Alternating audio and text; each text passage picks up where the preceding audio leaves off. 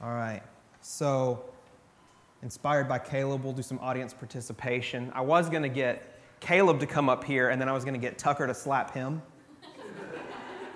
Because if you weren't here was that just last week? Just last week, Caleb had me come up here and had my own brother slap me in front of the church.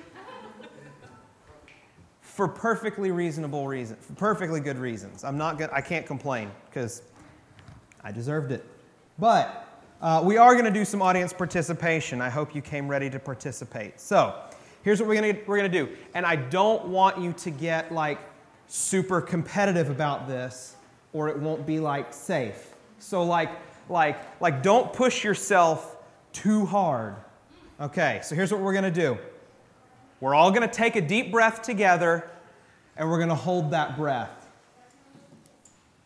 for as long as you can within reason. So don't get super competitive and injure yourself. All right, ready? Here we go. We're going to all hold our breath together. Ready? 1, 2, 3. It's going to be real interesting on the recording.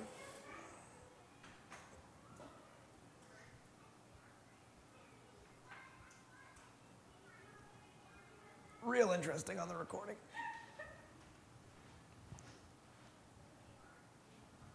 Who's been cheating? Me. Y'all are really good at this. Okay, stop. Because if I don't, because I could sit here and we could hold our breaths for another, probably, I guess, all of you are apparently Olympic swimmers and could go for another minute or two. At some point, though, you all would have had to stop holding your breath and breathe, yes? I think we can all agree with that. At some point, you had to start breathing again. Why? Huh? Because you needed the air, right? You needed the air to keep going. We breathe because we are alive. And by virtue of being alive, we have to breathe in air to keep ourselves going. So here's another question. While you were holding your breath, while you were not actively breathing, were you still alive? Yes. I think we can all say that. You were alive, so you weren't actively doing the thing that reveals that you're alive, but you were alive and you could feel the need. You could feel the compelling sense inside of you that you need to stop doing this really soon so that you can get some oxygen into your lungs so that you can keep going. I'm sure if I let us keep going, somebody would have gone so far as to pass out. So that's why I felt, for insurance purposes, that it was probably a good idea to stop. So we were quickly compelled to breathe. Once you stop breathing, you feel this need.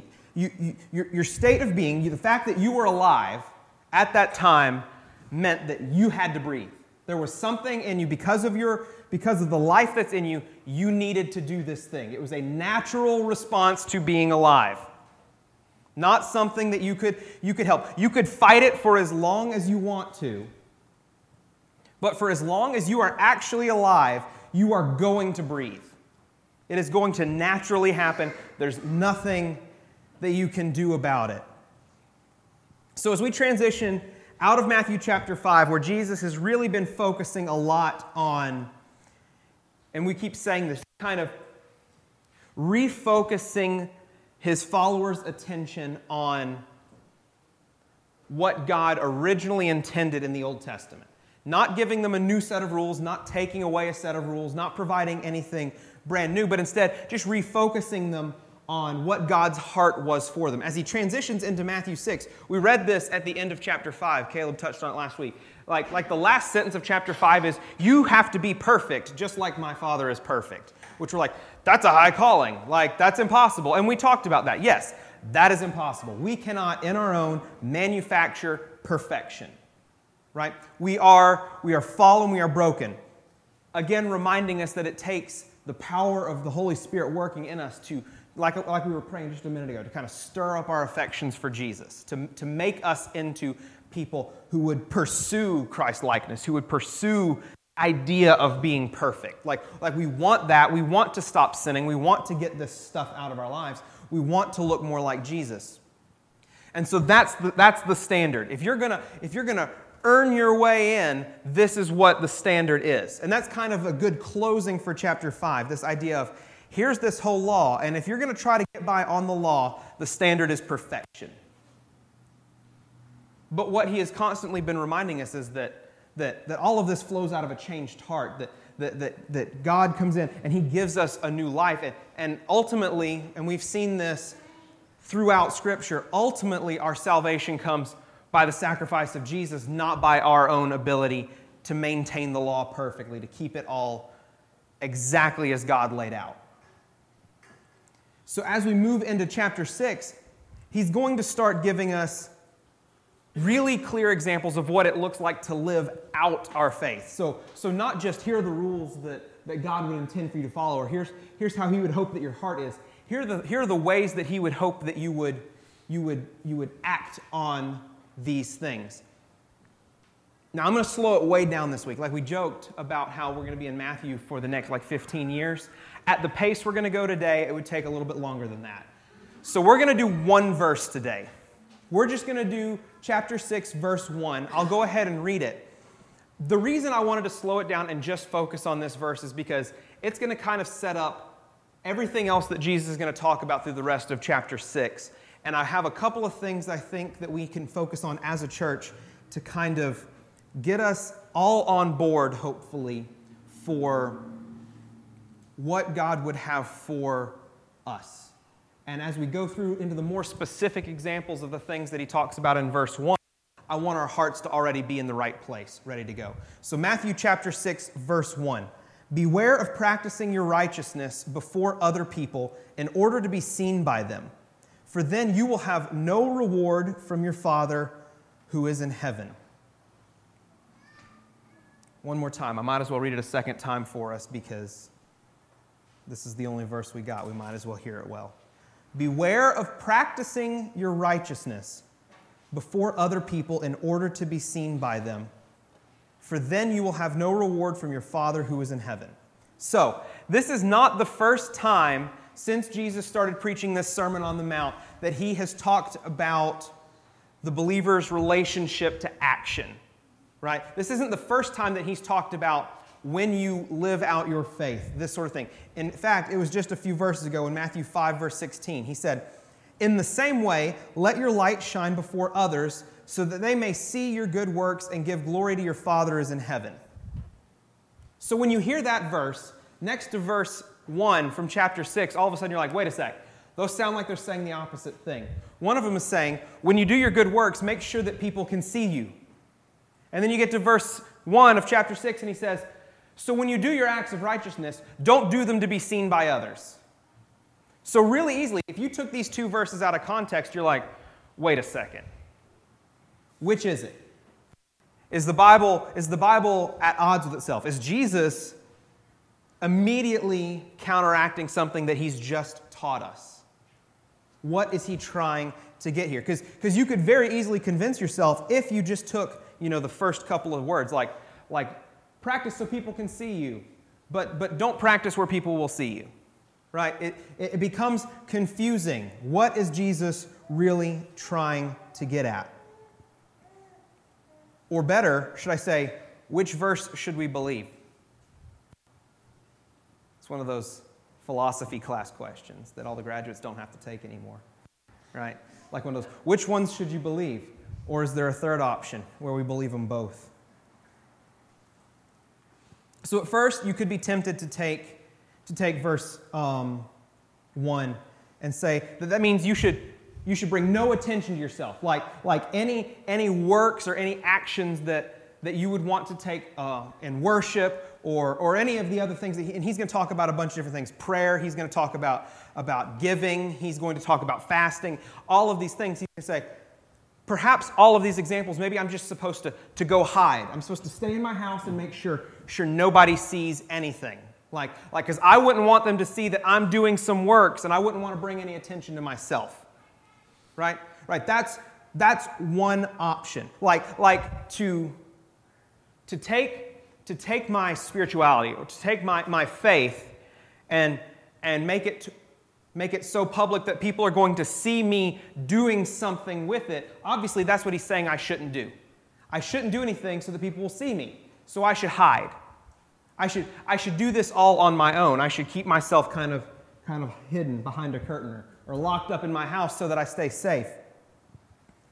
And if you locked into that, if you were going to try to keep the spiritual kind of separate from the physical, you could very easily find yourself in this mindset from these people called the Gnostics. They believed in this thing called Gnosticism, spelled with a G, obviously. This idea has been around since the time of Christ, and it's pretty much still present today. The idea behind Gnosticism is that everything that is spiritual is good, and everything that is physical is evil. Like once there was creation, once there were physical beings that were not, like in a spiritual sense, just like God, once we got to that point, everything was broken. Everything was bad. All of those things are wicked. Our goal is to be completely spiritual and to try to get rid of the physical, to try to separate ourselves from the physical world. You're probably hearing that and you're already thinking, but wait, didn't Jesus come physically? Yes. Philippians 2 talks about how Jesus set aside. It says he didn't see being seated in heaven as being anything too much to let go of for a time, and that he humbled himself and took on the form of man. Like he came physically. Somebody who believed in Gnosticism would say, I reject that. I don't think that Jesus would physically come and walk around and be here with us. Maybe he came in a spiritual form and maybe he was just a spirit there with him. But I can't get into the idea that he's wanting that he would physically be here, because anything that's physical is bad.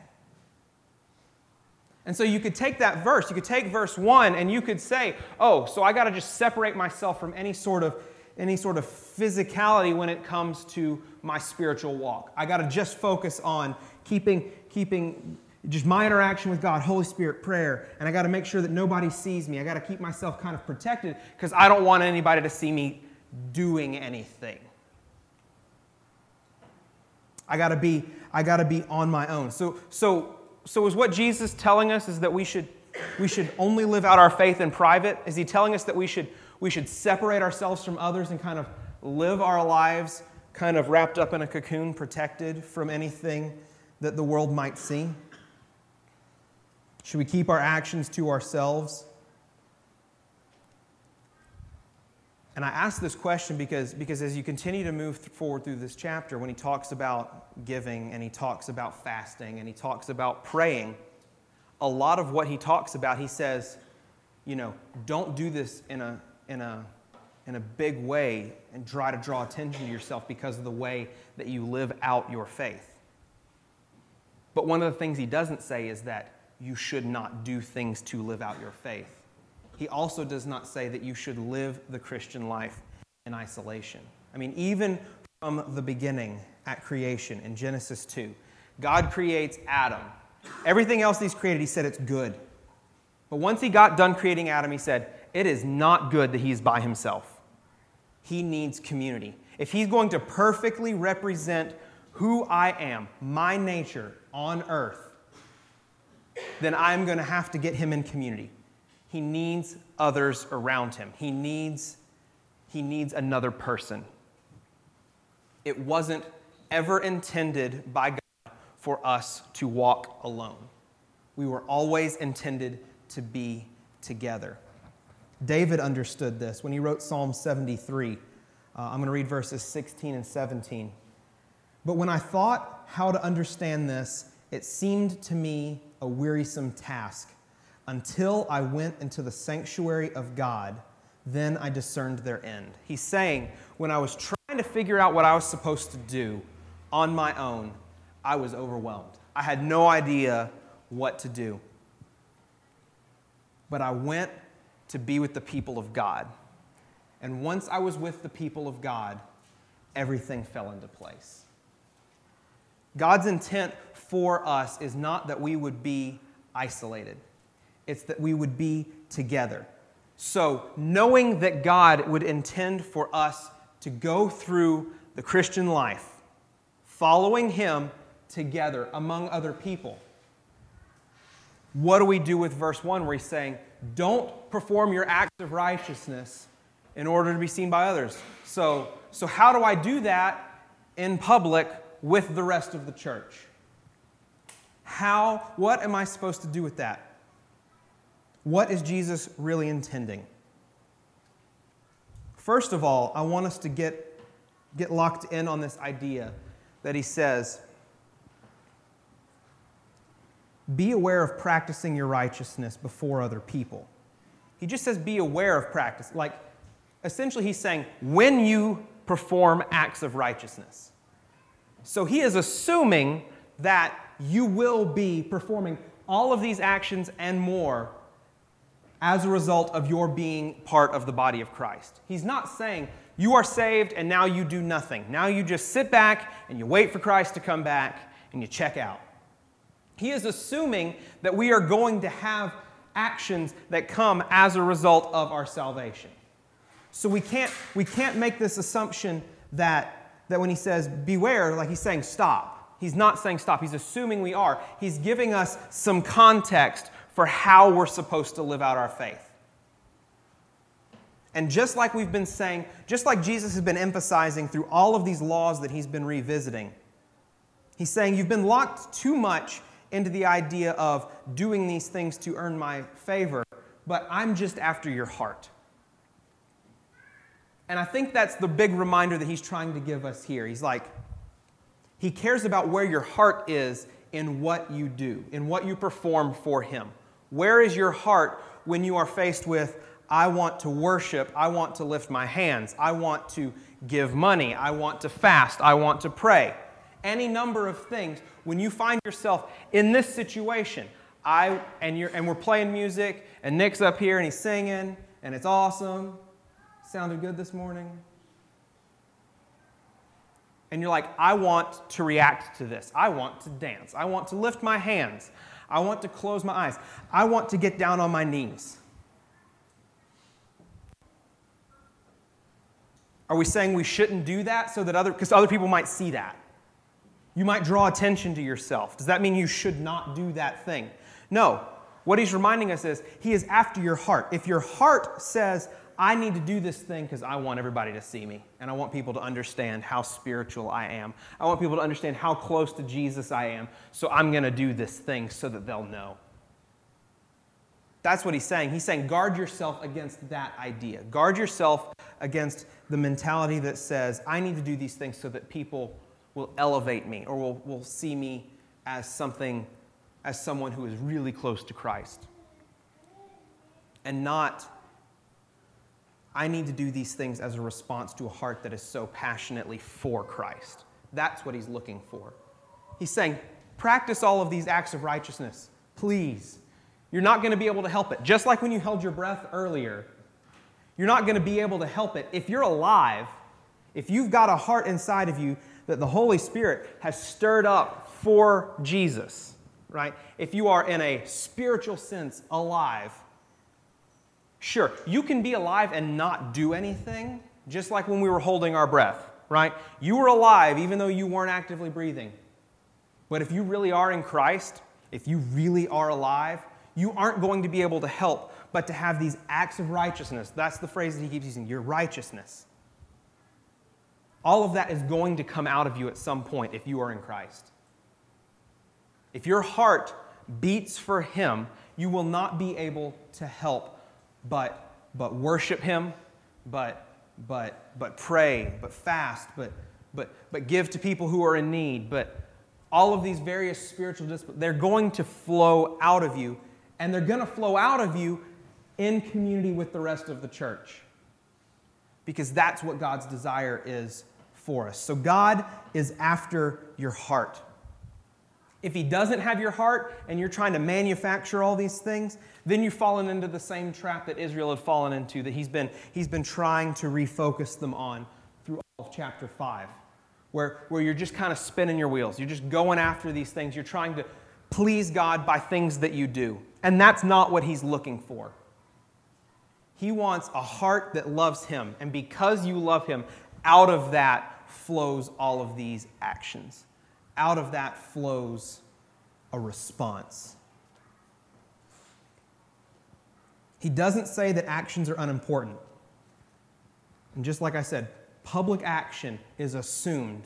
It's even encouraged. So when he says, when you give to the needy, he's not just focusing on do it in secret. And we'll talk about all of these in more specificity in later weeks.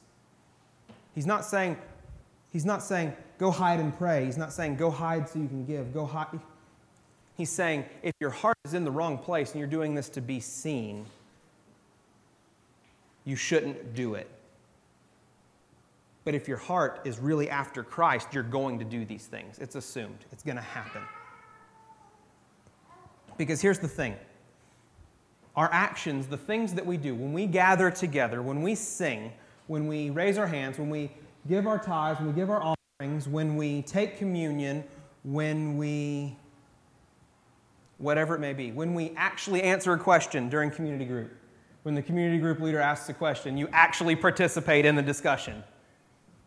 All of those things we ought not be doing with a sense inside of us, I'm going to do this so that they'll think that I care. Or I'm going to do this so that they won't question whether or not I know and love Jesus. You don't take these actions to earn the favor of other people around you.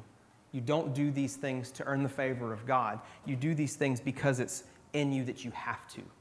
Like because you've got this Holy Spirit inside of you. This Holy Spirit is building up in you this thing that's just going to kind of come out. You couldn't help but breathe when you held your breath. You could fight it for as long as you want to, but if you're alive, you are going to breathe. If you are so stubborn that you let yourself pass out while holding your breath, what's going to happen the moment you pass out? You're going to start breathing again.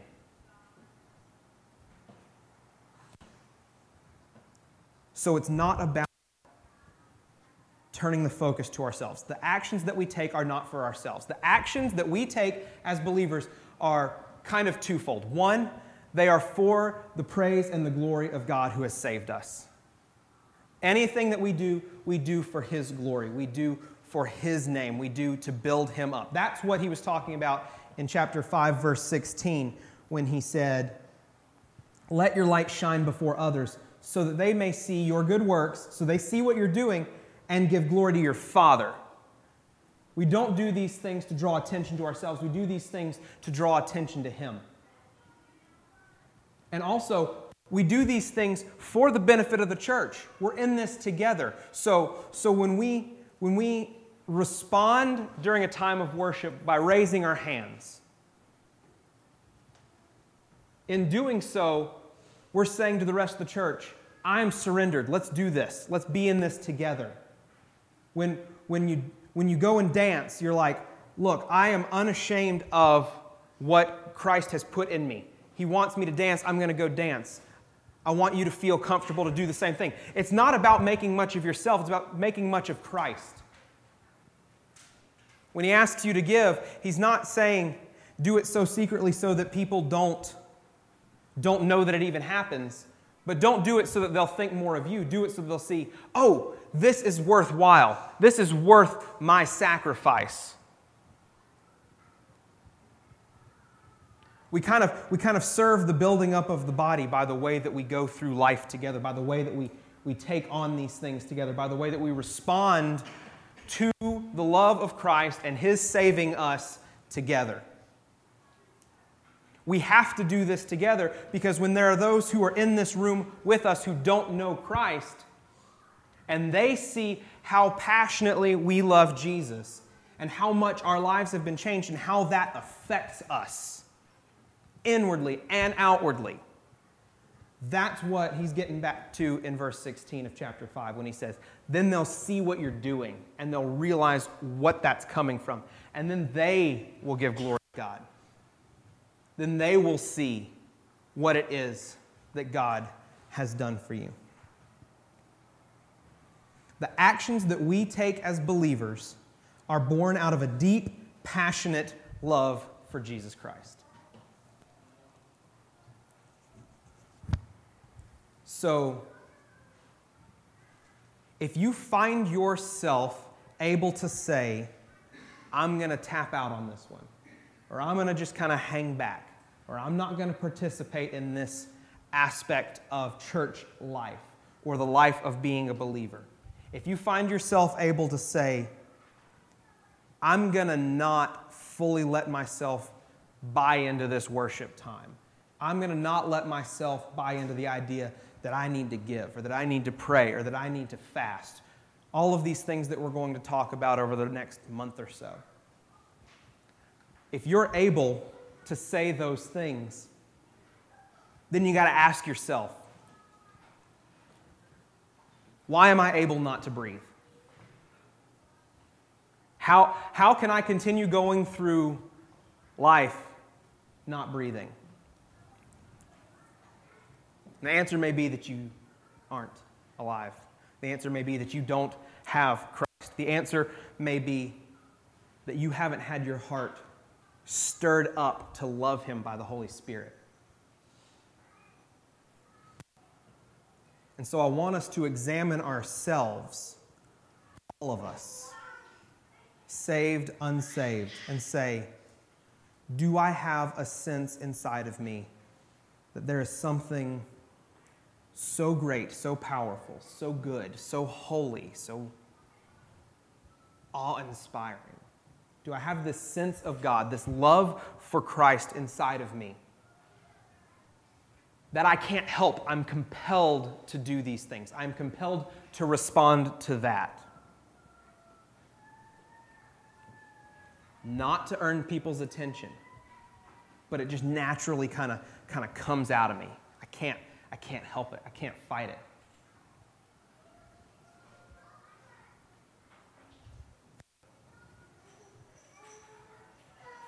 Maybe you're not alive yet. You haven't taken a first breath. Maybe you haven't really felt that love. You haven't understood who Christ is. Well, I hope that by virtue of your being around the church, that you will see that He is worthwhile, that He is more satisfying than anything else that you could experience. Maybe you're in Christ, but maybe you're holding your breath. You're fighting it. You're like, I don't worship that way. I don't do things that way. Sometimes I just want to have, quiet moments of worship, right? I just want to kind of have some inward focus time. If you're able to say that every time we worship, maybe it's because you're coming up with an excuse. Maybe you're holding back. Maybe you're holding your breath. Well, here's the thing. If you are alive, if you are in Christ, you can only fight that for so long. If you truly love Jesus, you're not going to be able to help but to explode in a response of praise to Him at some point. It's gonna happen. You're going to have this realization where you're like, oh man,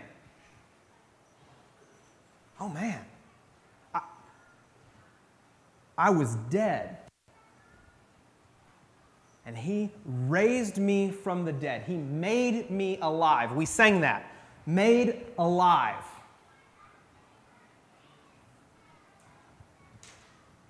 Like that's a big idea. That's a big deal. We can't wrap our minds around that idea because we don't fully understand what it would feel like to be dead. Right? But that's where we were. Alone and hopeless, right? We sang those words. And he gave us a new heart.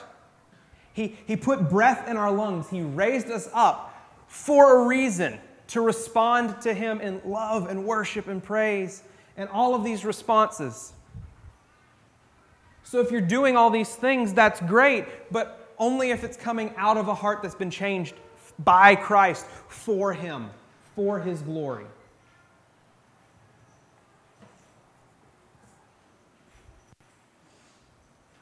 So if you're in Christ, don't hold your breath. Don't fight it. Let it happen. It's okay to respond. It's okay to take action. It's okay to do something. We don't get to tap out as the church. We don't get to take a break. I know we got crazy lives, and I know lots of stuff's going on. But if we've got Christ in us, if we've got this passionate love for Jesus, that ought to be coming out no matter what, no matter where we are. Right? Okay, I'm getting some response now. I'm not blaspheming. You agree with me. Good. Okay. So what do we do with this? Is it that you're fighting it? Is it that you don't have it? Is it that you're resisting it? Is it that you just haven't kind of let go of the fight? Wherever you are, while we're praying and while we're singing, I want you to inspect your life. Ask, where am I? What am I doing? What's the goal here? Why do I do the things I do? Why don't I do the things that I don't do? Maybe it's because you're not in Christ. And if you're not in Christ, I hope that you would grab one of us. You can grab me, you can grab Daniel, you can grab Dad, you can find a warm body and say, I need to know Jesus. And that warm body will either help you or will help get you to somebody who can help you. If you're in Christ and you keep not feeling it, ask God to stir up your affection for Him, to remind you of who you were, to remind you of what He's done for you. Ask yourself, do the things that I do, am I doing them to try to earn God's favor, to try to impress the people around me? And if that's the case, repent of that. Tell God, change my heart, change my motivation. Give me a desire not to earn the favor of the people around me, but instead to so love you that it comes out naturally. There was a great quote that I read. I didn't put it in my notes, so I can't tell you who it was. But I'll tell you this, it wasn't me. He said, here's the best way to figure out how to publicly react when you're with the church. Hide when you're tempted to show, when you're tempted to be seen. Show when you're tempted to hide. And I really liked that because it kind of answers what's Jesus getting at in this verse. So if you're wanting to hide, if you're wanting to shrink back, if you're coming up with reasons why I'm not going to react in this way, maybe that's the time that you need to say, obviously the Spirit is moving me to do something. I need to do something. Whether it's raise your hands, whether it's give a tithe, give an offering, be sacrificial, whether it's get down on your knees and just pray, whatever that may be. And I'm going to pray right now that we would respond appropriately to what God has put in us. So let's pray.